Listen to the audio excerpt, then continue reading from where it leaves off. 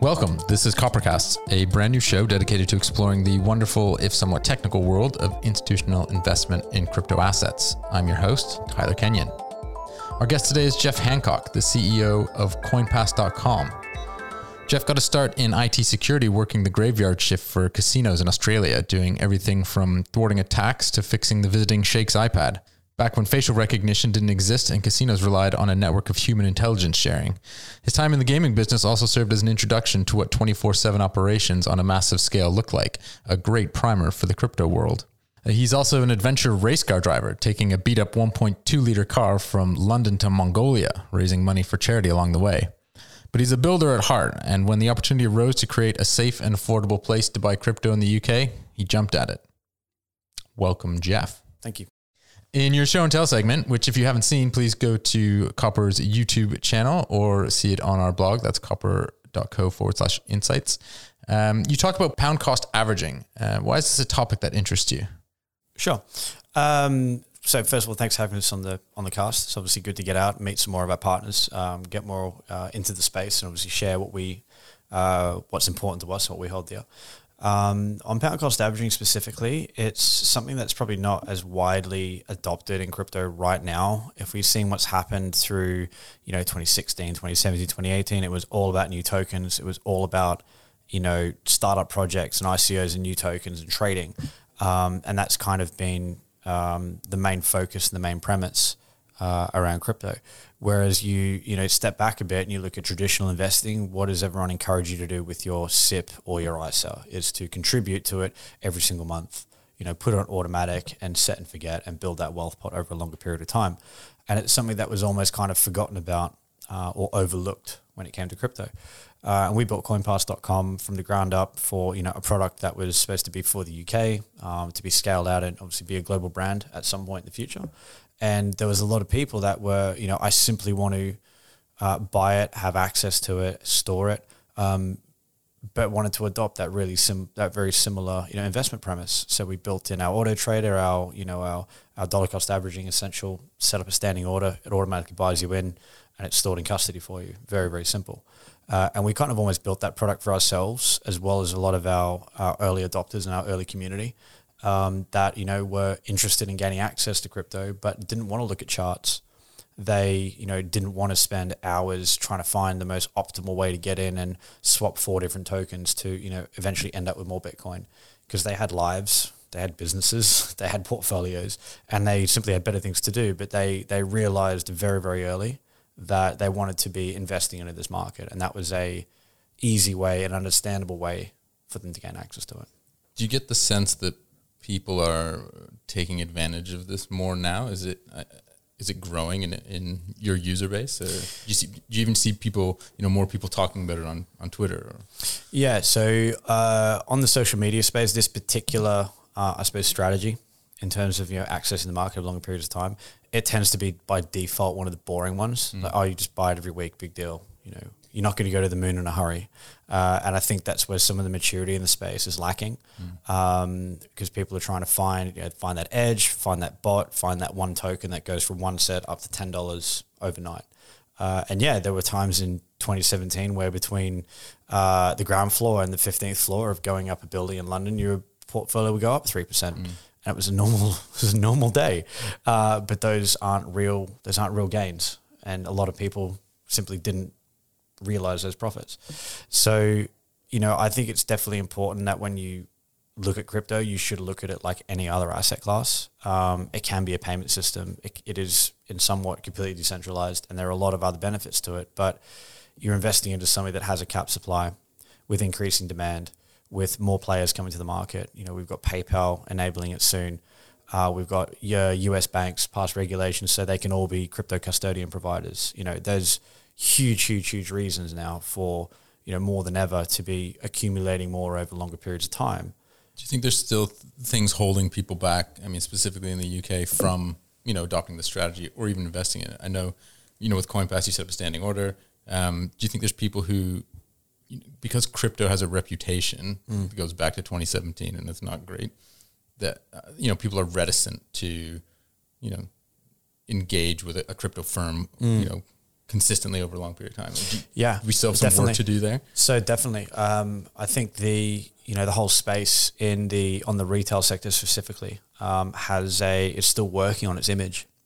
You go and do your initial research over, if let's say you're even a professional or a white collar, or the one person wants to buy £100 of crypto, they're going to do their Google search. They're going to be hit with a slew of ads.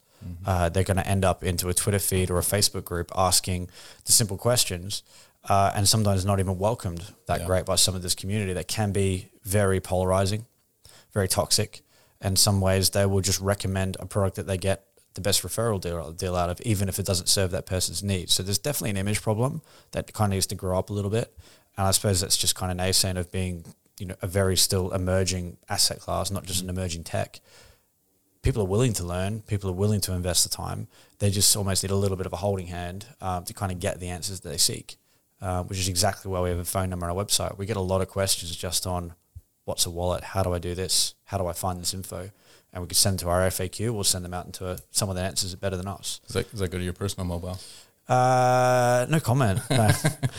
No, it goes to our skilled team. There's been times where, when we were a growing startup and there was only 5 of us, then there was a couple of calls I used to answer when it came to business dev and finance. And we have a really skilled team of support guys now that, help a lot of our clients out, even if they don't turn out to be clients, And I think that's probably one of the things that's missing is that level of professionalism, that level of legitimacy. And there's just too many ways still that a lot of these non-existent companies are acquiring a lot of people's money and running off with it. And there's guys like ourselves at CoinPass and you guys here at Copper as well, trying to literally bring up the space, kicking and screaming. Yeah. And hopefully with the FCA regulations and stuff going on in a year's time, maybe the market will be smaller. Maybe there'll be less players, but they'll essentially be the best ones in the market. Yeah, I guess it's not just the FCA either, because the HMT, Her Majesty's Treasury, has come out with that consultation about advertising, specifically consumers. Promotions. The promotions. They're saying the FCA should have oversight of this, and any firm that wants to promote cryptocurrency should have an authorization. Or are you what is it called when you provide feedback to them? Are you going to contribute to the consultation? Yeah. So we are going to be contributing, definitely. I think it's almost like, do you want to help your clients out and do you want to help the community in the space really clean up? And obviously the answer is yes. But then kind of how far does that go to going away from the fundamentals of what crypto is? Everyone should be able to contribute and be able to be a part of a decentralized ecosystem. By putting some kind of regulatory caps on that and who can say what, you start to pull back a little bit from really what crypto is about. And if it comes to protecting consumers and it comes to protecting people from being scammed and lose their money, then I think it's really, really healthy. But I think there has to be kind of almost a line in the sand of, are they talking about the businesses or are they talking about the currencies? And I think as the FCA and the HMRC and HMT, et cetera, as all of their narratives improve, as their advice gets better, as the education out there improves, I think ultimately it'll make a better market. It does feel like it's been going on for a while. I mean, all of these regulatory bodies, they've been talking about it for 2 or 3 years, and there's a lot of guidance, but no real legislation. There's nothing really concrete that says as a business you need to do X, Y, Z, or not do X, Y, Z. We're finally getting to that now with the recent AML 5D rules that are coming out from January to January this year to next year, and I think that will help. I think there's still going to be a lot of cowboy stuff out there. I know there's going to be a lot of guys that are going to struggle to get their application done because it is very in depth. Yeah.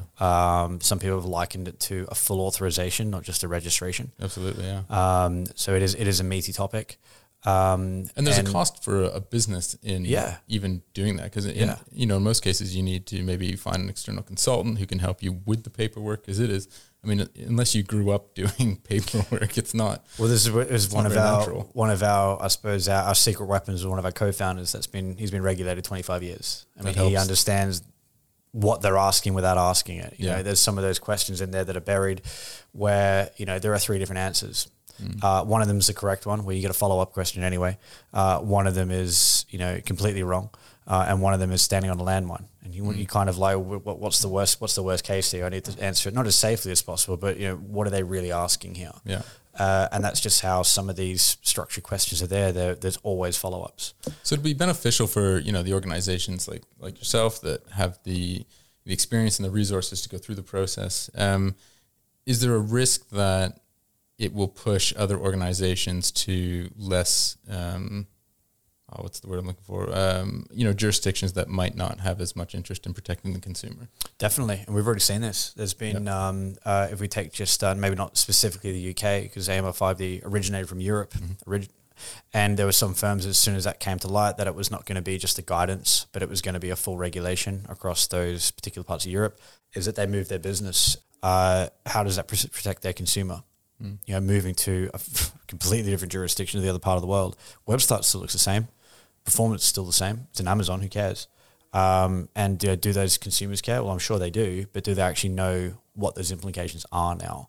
And I think that's probably one of the biggest things in terms of opaqueness when it comes to trading against fiat currencies and crypto, is that where is my capital actually sitting? Some of these platforms, you can't even see the actual limited company that owns the platform, what jurisdiction they're in, who's it actually owned by, how's it funded? Some of these questions that are, if you're going to invest into a startup or in a business, you probably want to know who the founders are, but you want to know at least what jurisdiction am I working with? Where's my money sitting? And there are a lot of platforms right now that, even though you might be trading initially into pounds, whether it's via a debit card or whether it's via some other payment processor, the second your money leaves the UK, there's even less protection for the consumer. The Ombudsman doesn't cover it. You literally got no recourse as a retail or even institutional investor of who's really holding your money and what are you actually buying. Obviously this was an important consideration for you guys when you were setting up CoinPass. Did you consider there are other, legitimate jurisdictions in which to do this in? Did you consider Australia or where you're from, or the US or other parts of Europe? So the US was a big no. Is it still a big no? I don't know. It depends how deep your pockets are. You're talking about you're talking state level jurisdiction plus, New York bit license and stuff like that. We were talking with a provider the other day we were looking to do some business with, and they're based out of Canada. And I said, okay, you guys, where are you looking to deploy and do this solution X, Y, and Z? And I said, are you in Canada and America? I went, no. I'm like, why? And I said, we have to regulate as a full-blown securities exchange in Canada, or we have to go and get, a full-blown bit license in New York. And both of those are just far too big and far too expensive for what we want to do at our scale. We've only got, 15,000 users and X amount of million to deploy. That's still not enough to go to some of these, really, really heavy on areas. Australia wasn't on our roadmap because, let's face it, I live in the UK. Don't live in Australia. And our other founders, we've been living and working in the UK for a large part of our careers. And our COO and co-founder, he's been FCA regulated 24 years at that point. So it's like, well, where's the jurisdiction right now? Well, UK doesn't have anything. Back to 2017, we first started talking about it. And back then, the FCA was Bitcoin and blockchain and crypto are all the same thing. We know that's not true, but that was their opinion. Then in 2018, it improved a little bit. Here's some exchange tokens and some utility tokens, ICO tokens and derivatives. Oh, cool. It's expanding a little bit. And now we have the regulations and frameworks we have now. So it's developing. Was there a better jurisdiction? Maybe. Whether it's, I don't know, maybe in Portugal, tax-free stuff, Germany, very, very strong, or Estonia, which a couple of friends of mine run businesses over there as well. But someone has to live there. Is it a strong regulation framework, or is it just kind of cheap to get on board? I think that's still to be seen. And each have their own merits. But for where we wanted our business to go, where we saw the opportunity long term, is that you can't regulate Bitcoin and you can't regulate Ethereum, but the endpoints offering the service that want to be professional, that want to be legitimate, that want to have that white glove service from your retail all the way up to your professional traders, that's where we can make a real impact. Because in the UK, there is, in my opinion, still not enough really high quality premium brands that are looking after the consumer and that are doing their part to kind of fight financial crime and AML risk. Have you seen much, have you seen the appetite of the retail consumer in the UK shift much over that period from 2017 to now? Is it the same, demographic? How's it changing? I think the people you've still got the kind of coiner versus non-coiner sort of mentality. You've got people in the space that have done a lot of stuff with Bitcoin, done a lot of stuff with Ethereum, been through the whole ICO craze, and now they're kind of forming into they've kind of made their profits. They've got their risk-free capital, and they kind of dabble here and there, but they'll focus probably more on accumulating Bitcoin over longer periods of time, whether that's through trading, through dollar cost averaging, or shaving profits of other tokens. Mm-hmm. So they kind of get into, your Tezoses, your Chainlinks, that kind of stuff, and more kind of range trading or, prop trading, etc. Your new market participants, they're sort of seeing Bitcoin and seeing crypto, and then almost instantly falling into this unlimited size pool of alts and staking and debit cards, and it becomes way too complex because people are referring them to platforms that give them the best, the best affiliate, the best whatever, marketing, blah blah blah. And I think that's probably where a lot of the newer money is coming into, and then instantly getting lost and either becoming fatigued, becoming bored, and ultimately it's kind of a rinse and repeat cycle. So keeping the same audience engaged, and not just spending from a revenues perspective, but ensuring that they're they're the most important things to them, securing their assets, offering security, whether it's insurance and interest as well, having a platform that's constantly evolving, having a brand that's trustworthy and that's not going to go bust tomorrow. That's something that was really, really important to us, because there was, I think, 5 platforms being built at the same time as us in the UK in 2018, and none of them are here.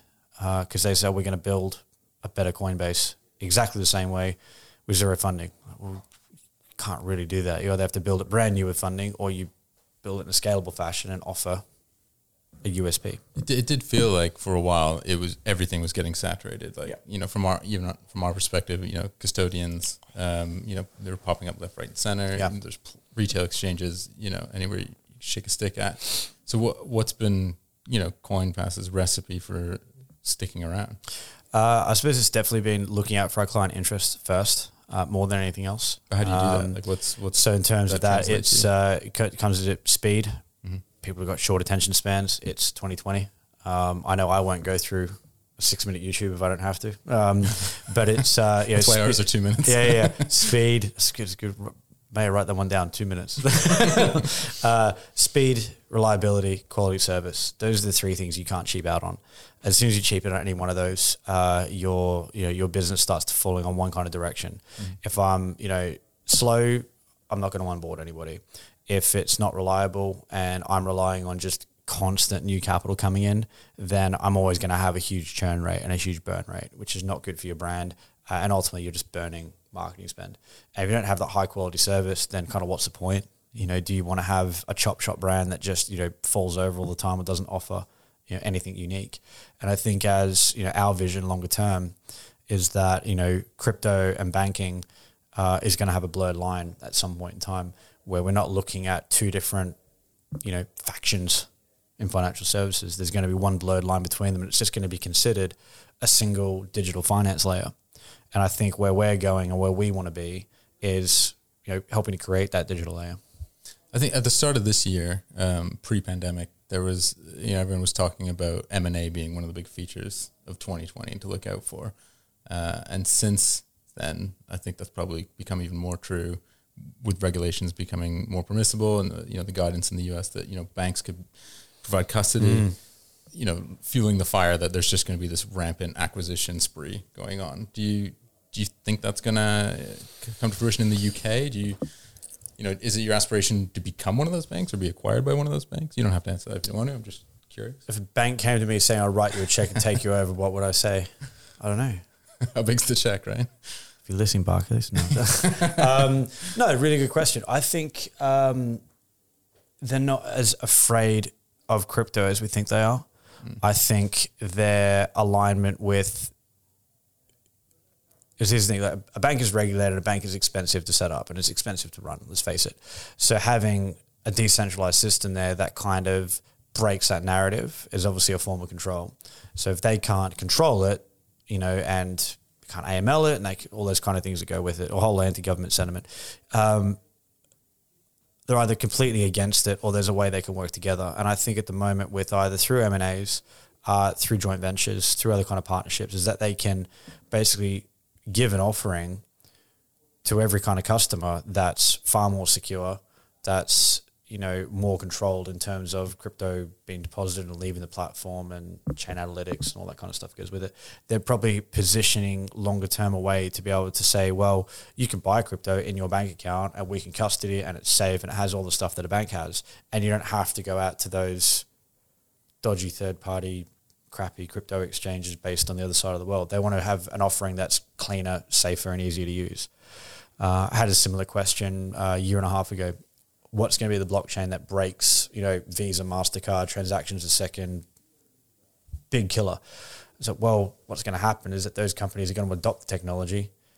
They're going to see what everyone else has done. They're going to acquire the best bit. They're going to use all of their collective, you know, wealth and knowledge and intellect to build something that's not going to, you know, there's not going to be a Visa, MasterCard killer. That's simply going to come and join the party with more power and more intellect and more everything than everyone else. So they're going to come and join the party. We're already here. And I think that's probably similar to banking.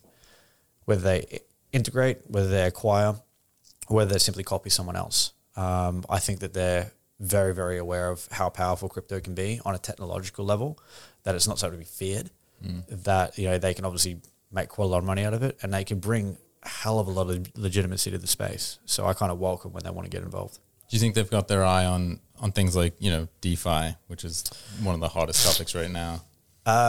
With the current DeFi stuff, no. Maybe DeFi in 5 years when it like doesn't fall over after it's like 11th day in action or something. Think of yams. I think of yam, right? Yeah, like I don't know who didn't see that coming. Really, Exactly. This is an unaudited project. Do not put your money in it. 60 million to zero. Like, come on. I remember there was almost like we were like not counting on the way down. No one could even type that fast. It went to zero. But anyway, so I think the premise of it is amazing. I think the idea that within a mobile app with a really, you know, really clean, really simple UI, you can put a bank account and a savings account and a way to generate interest off your savings to any person on the planet. I mean, I don't really care what kind of regime people follow or don't follow, how political or not political you are. That is important as a basic human need. Being able to transact with your own money with not just anyone else on the planet, but to have that kind of financial inclusion, it should go beyond kind of what's available right now. I mean, I came to this country with a laptop and a backpack, and it took me, you know, I'm from the Commonwealth. You know, we're not a pirate state, as some people think in Australia, like, you know, all jokes aside. It took me 2 months to open a bank account. I had to pay for my first, 3 months rent in cash, you know, trying to claw together, you know, £4,000 or something like that. And, you know, a very, very subpar apartment in Zone 5.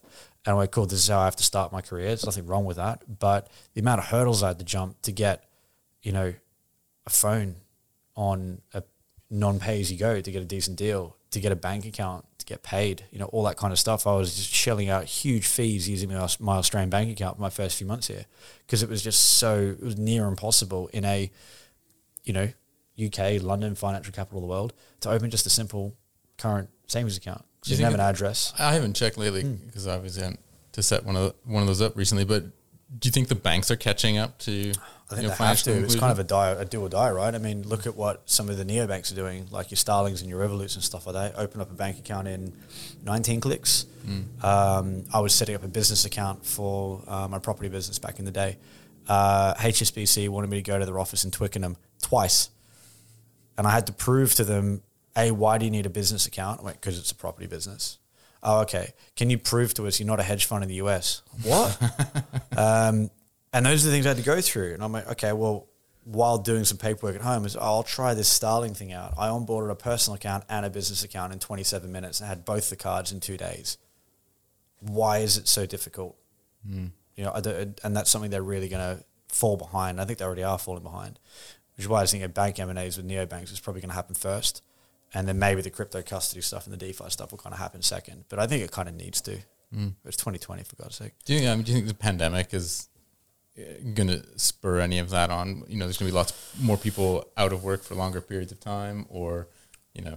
I think it definitely, it's a really good question. I mean, it kind of almost helps coin the term, act global, think local, right? I mean, you can be, if you're a freelancer right now, you could be a global brand. You can have clients all over the world. You can have a bank account or crypto, and you can accept payments in any currency from any client. You could be sitting at an office here in London. You could be sitting at a train station in Portugal, or working in the US doing your design work, doing your advisory, graphical artists, sound engineers. You can do whatever you want from anywhere in the world and have clients from anywhere. Now you can do that through traditional fiat systems, but a lot of them are starting to turn to crypto because they're looking to hedge against fiat. Look at how much money printing's gone on in the US during the pandemic, trying to prop everything up and, let's face it, kick the can further down the street. A lot of investors that are are working with us now and will continue to work with us in the future.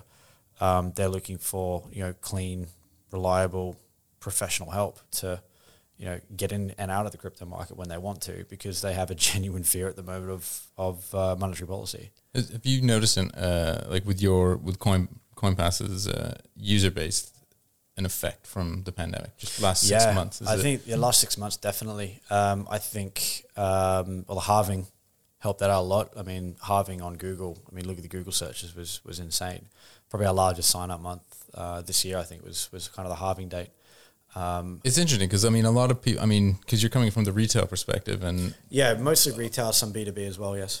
Because I think a lot of people who comment on the institutional side say halving was priced in years ago. Was halving priced in? We haven't gone through a halving with this level of market saturation, this many institutional players. So I think every halving is kind of different. So saying it's priced in, I think you might have been able to say that if the market hadn't changed in 4 years, but a lot's changed in 4 years. We had an entire ICO boom. The pricing was sub $1,000 or around $1,000 or something like that 4 years ago. And your only sort of fiat on and on ramps were in US dollars. Fast forward 4 years, we've got every currency under the sun, we've got debit cards, we've got mobiles, it's a completely different market. So saying it's priced in is like trying to anticipate what the real fiat value of the market is without Tether and without other stable coins. You kind of can't really put your finger on it accurately. It's like trying to say what's the market cap just for the UK in crypto. It's kind of impossible to tell because you've got central exchanges, DEXs, other stable coins. You can't really tell where one kind of country's from. That's kind of the whole point, right? So if we made you speculate on the next halving, what's the market going to look like then? I don't know. If you want to follow Plan B's stock flow model, it's easily in excess of 100K. But between now and then, what does the market look like? Yeah. So I'd say, what is the market sentiment between now and the next halving in 4 years? Well, we might speculate that, banks have a greater role in the next kind of, run up to the next halving, where you could probably buy crypto in your Lloyd's account or something like that because they're using a back-end service like Copper and CoinPass. Take a note. Someone should write that down. Someone write that down. So I think you're going to see a completely different market in terms of access points, in terms of regulation, in terms of market adoption, in terms of, how people see crypto. Maybe it's a completely different space where we might have a savage downturn because of a monumental hack, or Satoshi comes out and, or whatever happens. And DeFi might not have any further problems anymore. You might not have any of those kind of zero crashes, and people are genuinely getting their 5 or 7% a year reliably without any smart contract stuff. 4 years from now, this market moves weekly at an insane pace. Let alone 4 years from now, it's completely unpredictable. So what are the biggest priorities at CoinPass for next, whether it's product dev side or just, company, what's going on in the next sort of 3 months? The regulation piece is definitely our biggest priority right now. Obviously all of our paperwork submitted and it's going great. Had really good feedback so far. And that was always the original, back in 2017, is they will regulate the endpoints eventually. It's who's going to get there first, who's going to do the best job of it, and who's going to be left standing. And I think we've put ourselves into a really good market position and built a cool brand. We build great products. We've got a great team. And that's kind of mostly important to us. So definitely the positioning and the regulation part. Continuing to build products that people want. We're not reliant on a token, which is definitely different to a lot of other exchanges that have to, price in their own token. They have to add, incentives behind it, all the other kind of metrics for burning, staking, whatever you want to do. We're not burdened by that. Obviously make our regulation piece a lot cleaner. And I think it's definitely creating that, working towards that vision of that blurred layer between crypto and banking, and creating it as a single digital finance platform, whether that's a debit card or it's just full Apple Pay and Google Pay, something like that. Current accounts, interest rate, insurance, custody, that kind of stuff.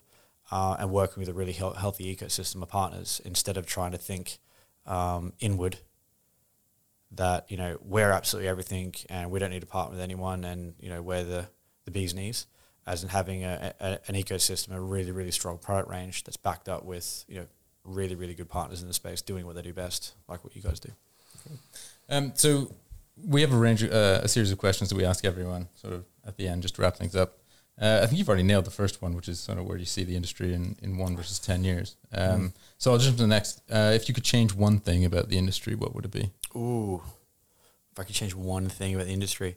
It's kind of like asking, what's your favorite whiskey? I don't know. What would I change one thing? You can change more than one thing if you want. I don't know, because you take out. Would you take out the memes? I don't know. Memes are good fun. It's the first thing I'd keep. Those bags are heavy. No one takes the. Imagine if banking adopted memes. Well, I don't know. You see emojis in kind of some of the neobanks all the time, right? Right, so they've got the emojis down. And change one thing. Oh, I don't know. It's so big, from pro regs to.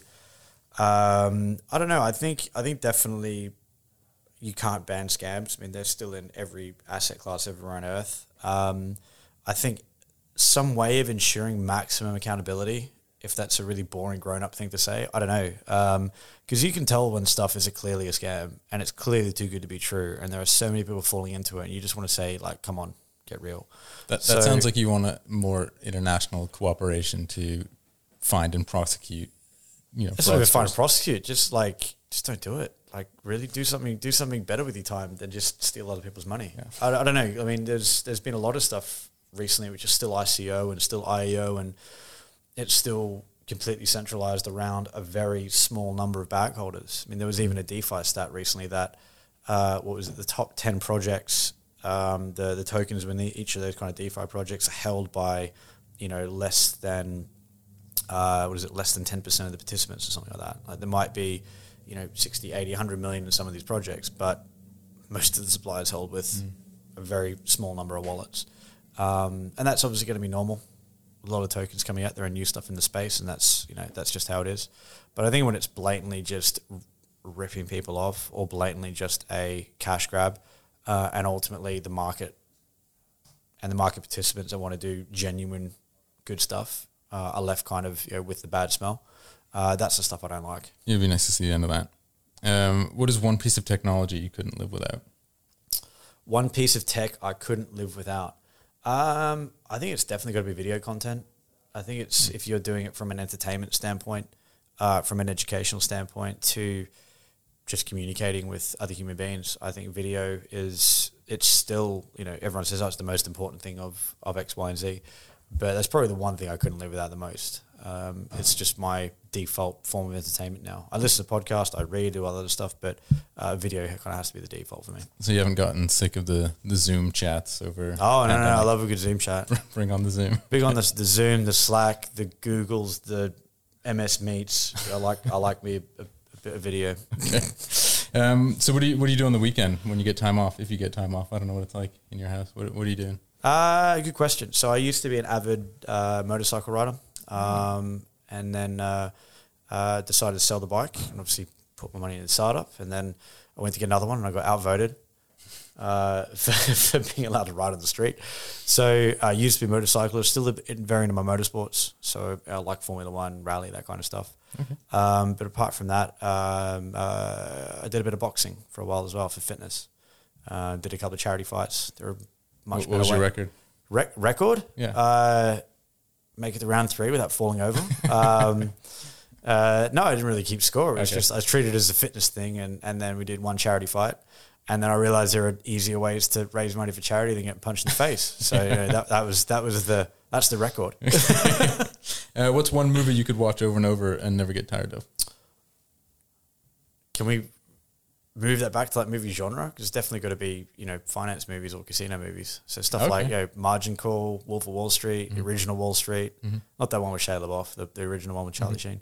I think anything like that where it's just either business, money, good story, greed, big fault. Those are the ones that are interesting to me. Okay. Do you have a catchphrase you live by? Or a motto? Catchphrase or a motto? I gotta think of an appropriate one. I don't know. if I think back to the motorsport stuff, if you can see it before you hear it, you've definitely failed. And I think that's kind of true with marketing as well. If you've got something that everyone's talking about, that's a really cool thing to have, right? So I think it's probably something like that. Okay. Who should we all follow on Twitter? Who should we all follow on Twitter? CoinPass Global. And I think it's Jeff_CoinPass. Correct. I don't tweet as much as I should. I get slapped on the wrist quite often for that. So we'll make sure you tweet this one out. I'll make sure I tweet this one out, definitely. Okay. What's the last thing that surprised you? What's the last thing that surprised me? Wouldn't it rain last Thursday? No. That surprised you? You live in the UK? No. Well, we've had such good weather. I mean, painfully, right? With this whole pandemic bit, we've had less cars, less buses, less planes everywhere. We have gorgeous weather. Yeah. And have what you guys in the UK would call a heat wave. Yeah. In Australia, we call it a lovely summer's day. But I don't know, surprise. I would say, for something positive to be surprised about how we see a lot of this bad stuff in the news in the pandemic. And I think a lot of the good stuff that's happened from this pandemic, people genuinely banding together for the greater good. Everything that the NHS have been doing, humanity will survive this and will get through. I don't really think any of the negative stuff that's come out of the pandemic has actually been real, to be honest. I think it's been generated out of people being bored at home. I think deep down people want to be good people. I think that's probably the most thing that surprised me recently. That is the most positive note I can possibly think of to end this on. So, Jeff, thank you very much for coming in. You've been a great guest, and I'm sure we'll talk soon. Thank you very much for the opportunity. I really appreciate it. To our listeners, if you haven't already seen Jeff's show and tell video, please go to our YouTube page, or you can find it on Twitter @CopperHQ, or find it on the website, copper.co/insights. There you can also sign up for our newsletter, which goes out every Monday morning and includes links to all the week's top stories, as well as any updates from the wider team here at Copper. If you've enjoyed listening to the podcast, please make sure to give us a good review in whichever streaming platform you're using, and of course, subscribe. If you want to get in touch, you can always reach me, Tyler, on Twitter @CryptoTSK, or you can email me directly. That's tyler.kenyon@copper.co. If you'd like to be a guest on the show, or if you know someone who should be, give us a shout. We're here to talk things institutional crypto. This show is only made possible with the technical and creative wizardry of Ben Silvertown, with support from Maylee Mountford and Eva Lila. New episodes come out fortnightly. In the meantime, stay safe.